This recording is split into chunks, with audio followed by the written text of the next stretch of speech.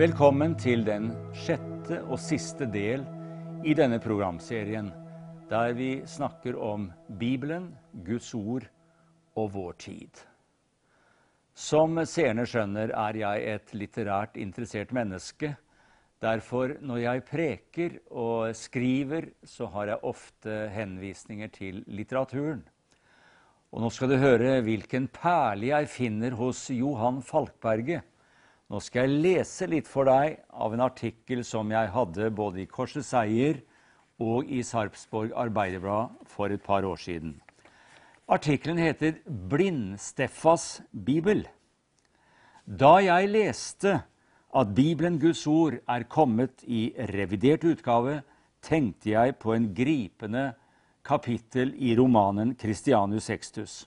Det er navnet på en gruve i Røros, som skildrer fattigmannen Blindsteffa, da han endelig får sitt høyeste ønske oppfylt. Han får en bibel i eget eie. Det var et stort øyeblikk. Vi befinner oss i første halvdel av 1700-tallet, i det Johan Falkbergets univers, som er Bergstaden, Røros og traktene omkring. Historien er som følger. Det var gått et helt år siden Blindsteffa spurte oberstiger Ibsen om han kunne hjelpe ham med å få fatt på en bibel. Ibsen lurte på hvor mange penger mannen hadde, for Bibelen, den var ikke lite kostbar. Nå var året omme, og han var spent. Hadde Ibsen klart det? Blindsteffa, han vasket ansikt og hendene, fant fram en messingkam mellom to stener i veggen og kammet hår og skjegget.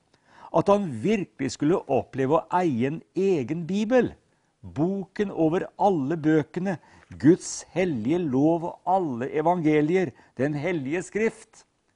Hans sinn fylltes av en stille takknemlighet.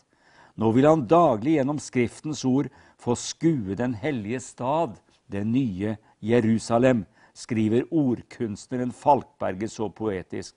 Men forresten, han glemte at han ikke hadde noen gode øyne å lese med. Han hadde jo navnet Blindsteffa. Han kunne så vidt skimte med sine øyne. Derfor støttet han seg på en kroket og knudret enerkjepp og bega seg av sted til Bergstaden. Han følte seg fram med foten, med kjeppen. Han lyttet til vinden og oppfattet hvor fjellbekket rant og stien slynget seg. Endelig skulle han få Bibelen han hadde ønsket seg. Da Blindsteffa endelig kommer nær Ibsens hjørnegård i Storgaten, møtte han en lang, skinnmager mann med snøkvitt hår. Etter at han hadde ventet en stund, kom Ibsen imot ham. Hør, det ble lang tid for deg å vente på Bibelen din. Du vet at det finnes ikke rett mange bibler på det danske språk. En mann der eier en sådan gir den jo aldri fra seg i levende livet. Det er bare ved et eller annet frafall, uten etterlatelse av livsarvinger, at en bibel kommer ut på markedet. Nå er det endelig lykkes for meg å få en bibel innkjøpt. Så strenet Ibsen bort til bokskapet, tok ut en bibel med tykke trepermer og 2 messingspenner.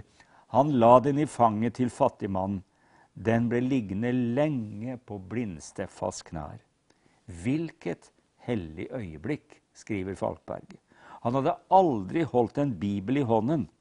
Tankene jaget gjennom hodet hans. Var hendene hans rene nok til å ta i den hellige skrift? Han ransaket sitt eget liv. Har du avlagt falsk ed noen gang? Nei. Har du velsignet den svake, støttet den vaklende, rakt den tørstige drikke, lukket opp for den fattige?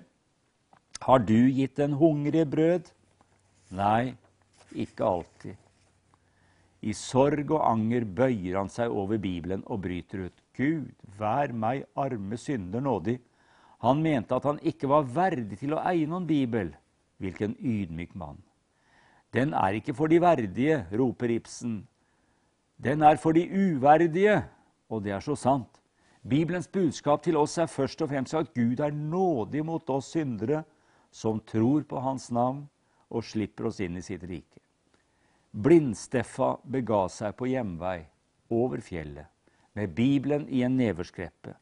Den kostet 10 riksdaler, og det var akkurat det Blindsteffa hadde klart å legge opp de siste 6-7 årene.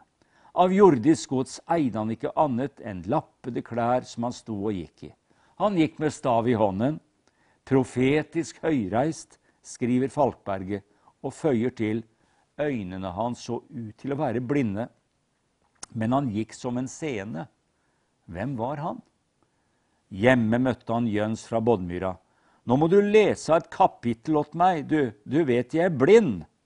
Jøn, som heller aldri hadde hatt en bibel, undret på hva han skulle lese. Det kjem ut på ett. Det slå bare opp. Det er Guds ord alt sammen. Begge tok lua av og foldet hendene. En hellig stund. Han leste Salme 91 av David om Guds omsorg og beskyttelse. De viste en rørende respekt for Bibelen, Guds hellige ord. Nå er det en annen tid, men Bibelens budskap er like aktuelt. Det er ingen grunn til å la den stå nedstøvet i bokskapet. Den har et salig budskap til oss alle. Det var Blindsteffas Bibel, det. Det er ganske gripende. Men vi mennesker, vi er de samme inni oss til enhver tid. Og i denne siste delen ønsker jeg å ta deg med inn imot det profetiske ord, som omhandler at det er snart stengetid, som predikant Kornmo en gang sa. Det nærmer seg avslutning av nådetiden. Og når vi leser i Guds ord, så ser vi at Bibelen bekrefter at dess fastere har vi det profetiske ord.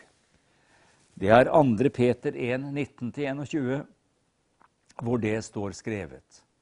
Det er noe som er fast. Åndelige opplevelser er flytende. Det er lignet med olje og vann og vind.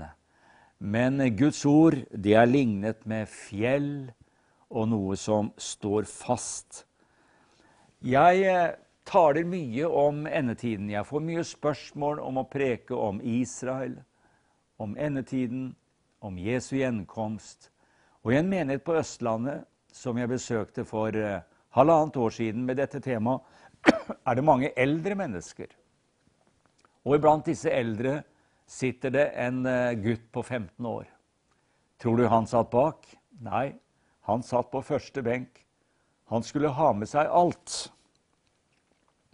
Og jeg prekte, og gutten fulgte oppmerksomt med. Etter noen få dager kom det en mail fra en i familien. Du, Terje Berg, det er noe gutten lurer på. Kan du svare på følgende spørsmål? Og jeg måtte ta en time og sette av og takke Gud for at det var en 15-åring som var så interessert i hva Bibelen sier, at jeg måtte gi han litt ekstra ifra Guds ord. Gi noen ekstra gode forklaringer. Svare på noen spørsmål vedrørende endetiden, bortrykkelsen, antikrist og Jesu komme. Det er mange spørsmål som former seg i oss, og vi får forsøke å svare det vi kan. Men det viktigste er at vi lar Guds ord synke inn. Og Guds ord, ja, det forklarer andre Guds ord. I ditt lys, Salme 36:10. I ditt lys ser vi lys. Og når vi går inn i åpenbaringsboken, så ser vi at den begynner med betydningen av Guds ord. For der sitter Johannes på øen Patmos. Han er en mann langt opp i 90-årene. Han er for øvrig den eneste apostelen som dør uten å bli martyr. Og han får spesielle syner om endetiden og om himmelen, om ting som skal skje før Jesus kommer. Og det står her at det kommer til å skje i hast, det han ser, og han skal vitne om Guds ord, står det. Vitne om Guds ord og Jesu Kristi vitnesbyrd. Og han sier Salig er den som leser, og som hører det profetiske ord, og holder fast på det som der står skrevet, for tiden er nær. Og dette budskapet, det blir forkynt for Johannes, og han skriver det han ser. Han ser inn i himmelen. Han ser forbi vår tid. Han ser katastrofer som kommer til å ramme jorden, som ennå ikke har skjedd. Men vi lever i en apokalyptisk tid, og det er til og med laget en film som heter Apokalypsen. Så det er ikke bare dem som leser Bibelen som snakker om dette. Det ser ut til at vitenskapsmenn og andre forskere snakker og skjønner om at vi går imot apokalypsen. Det betyr åpenbaringen. Og det er ingen framtid for den som bare knytter sin framtid til de jordiske tingene. Bibelen sier at denne verdens skikkelse forgår, men den som gjør min vilje, sa Jesus, han blir til evig tid.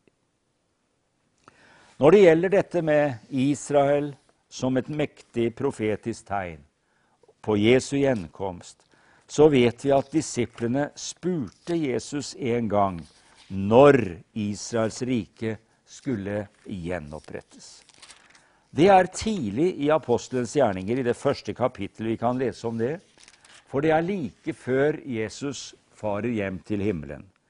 Det er Kristi himmelfartsdag, og disiplene spør, gjenreiser du på den tid rike for Israel, Herre? Og det Jesus har snakket om, det er den dagen de skal få kraft, når Den hellige ånd kommer over dem. Og det var jo pinsedagen. Den kom 10 dager etterpå. Tenk at de var så uvitende, selv om de hadde gått sammen med Jesus i over 3 år. Men da sier Jesus noe interessant. Det er ikke deres sak å vite tider eller timer som Faderen har fastsatt av sin egen makt. Men dere skal få kraft i det Den hellige ånd kommer over dere, og dere skal være mine vitner, både i Jerusalem og i hele Judea og Samaria, og like til jordens ende. Vi ser altså at Gud har bestemt tider og timer for det som skal skje. Gud, han er en presis herremann. Han er ikke sånn at han gjør ting tilfeldig. Gud er allmektig. Gud handler etter en plan. Gud er korrekt. Til og med dagen for Jesu død var planlagt. Han døde til fastsatt tid for oss, står det. Og han kom også og ble født i den rette tid, Galaterne 4:4, i tidens fylde. Og til og med gjenopprettelsen av Israel skal skje etter den tid som Gud har bestemt i sitt ord. Og vi er kommet inn i den tiden. Israel som det mektige profetiske tegn i ordet ble opprettet som en moderne stat i 1948. Og når vi leser det profetiske ord om jødene og Israel, så skjønner vi at dette er et ledd i Guds verdensomspennende frelsesplan. Vi ser altså at Guds ord taler om tider og timer. Det er ordet som forkynner oss det. Og det er ikke bare i det første kapittel dette står skrevet.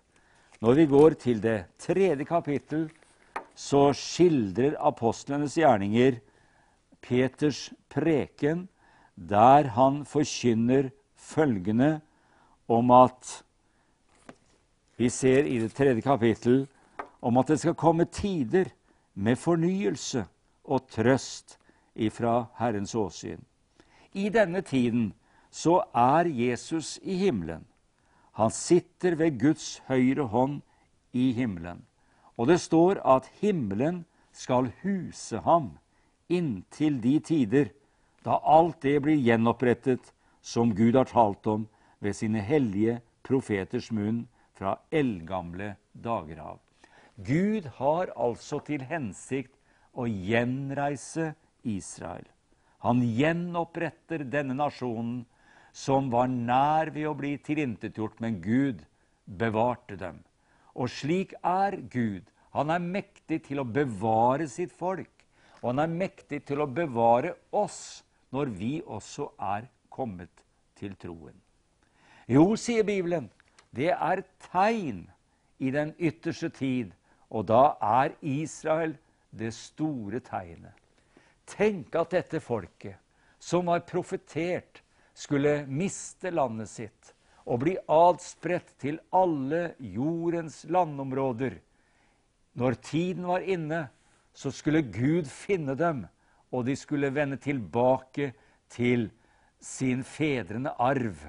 De skulle tilbake til de samme landområdene som Abraham, Isak og Jakob betrådte. Det er fantastisk å tenke på. Og tenk å være et folk som ikke har land, og at et folk kan overleve uten land, og være så homogent etter 1900 år, det er et mirakel. Og en dag husker vi jødene kom til Jesus. Vi kan lese om det i Matteus 24.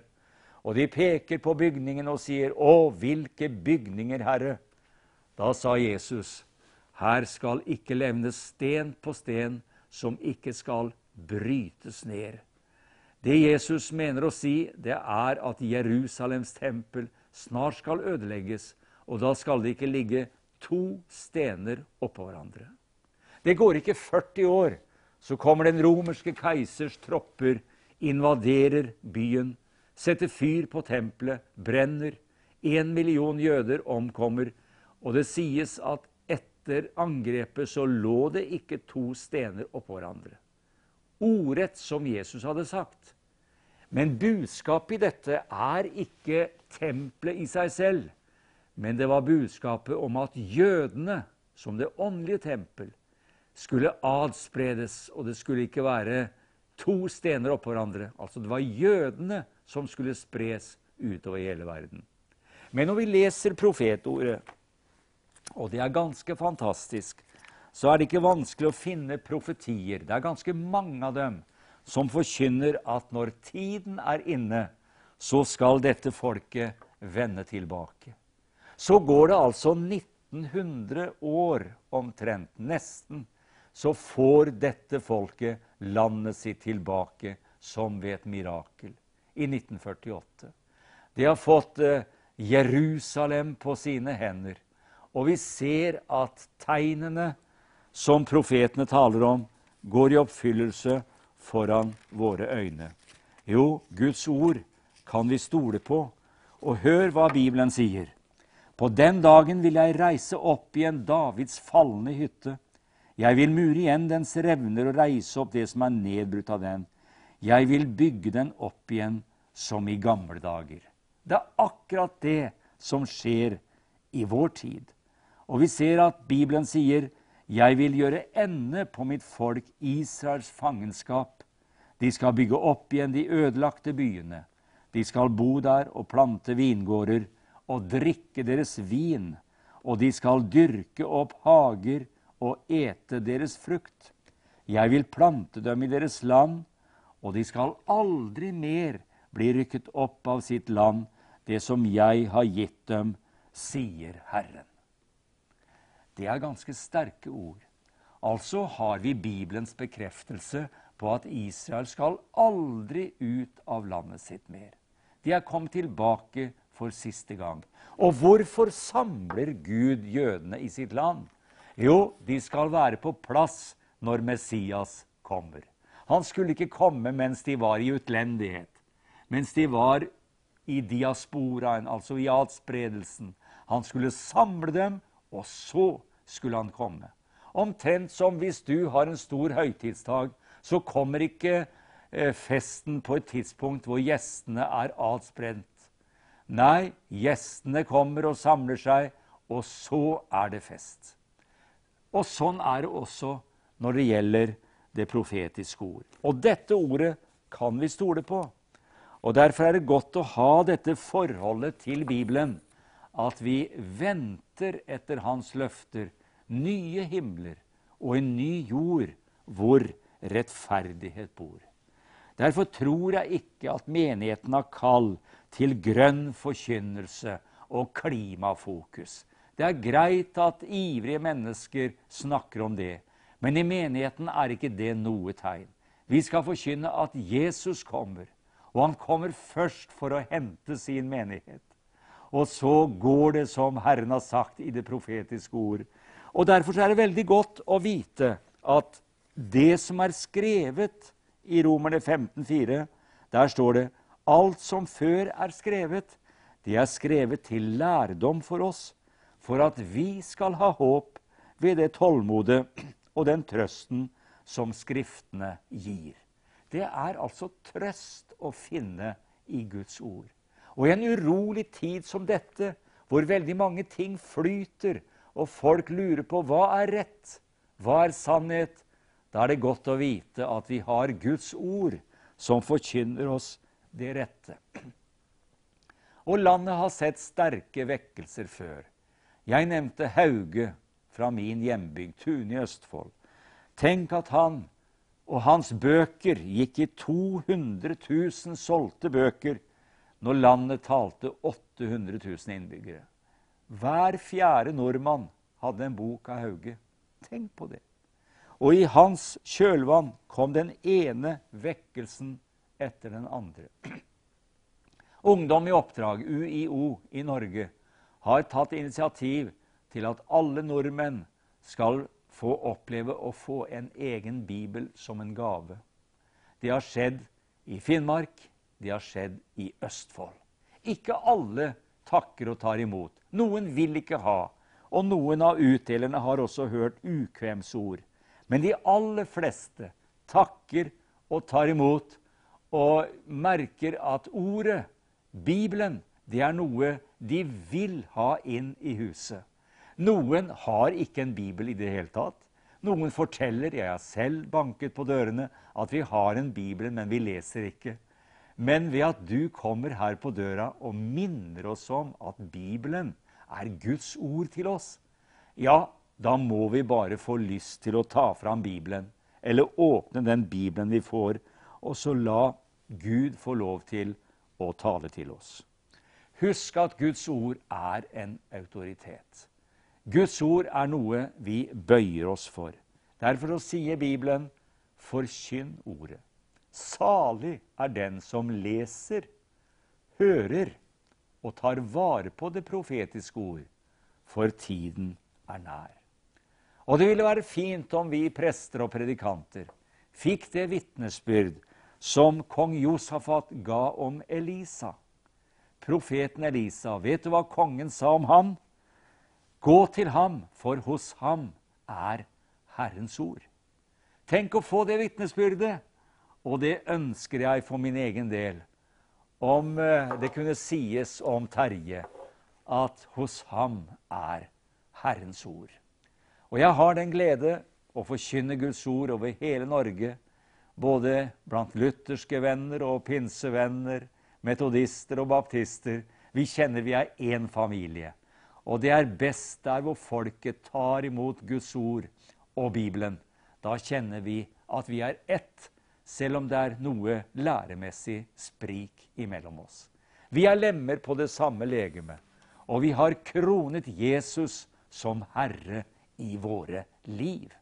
Jo, vi ønsker at denne serien, som du muligens har fulgt igjennom alle disse delene, vi ønsker at den skal bli til inspirasjon for deg, slik at du kan ta fram Bibelen og lese.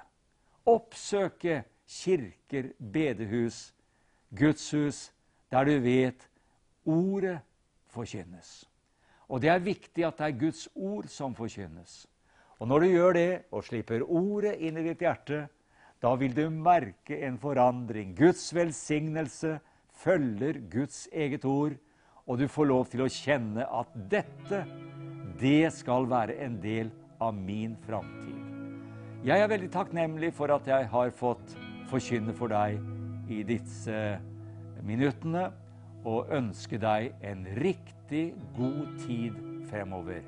Gud velsigne deg og din familie, og husk å la Bibelen være den rettesnor du lar ditt liv leve etter.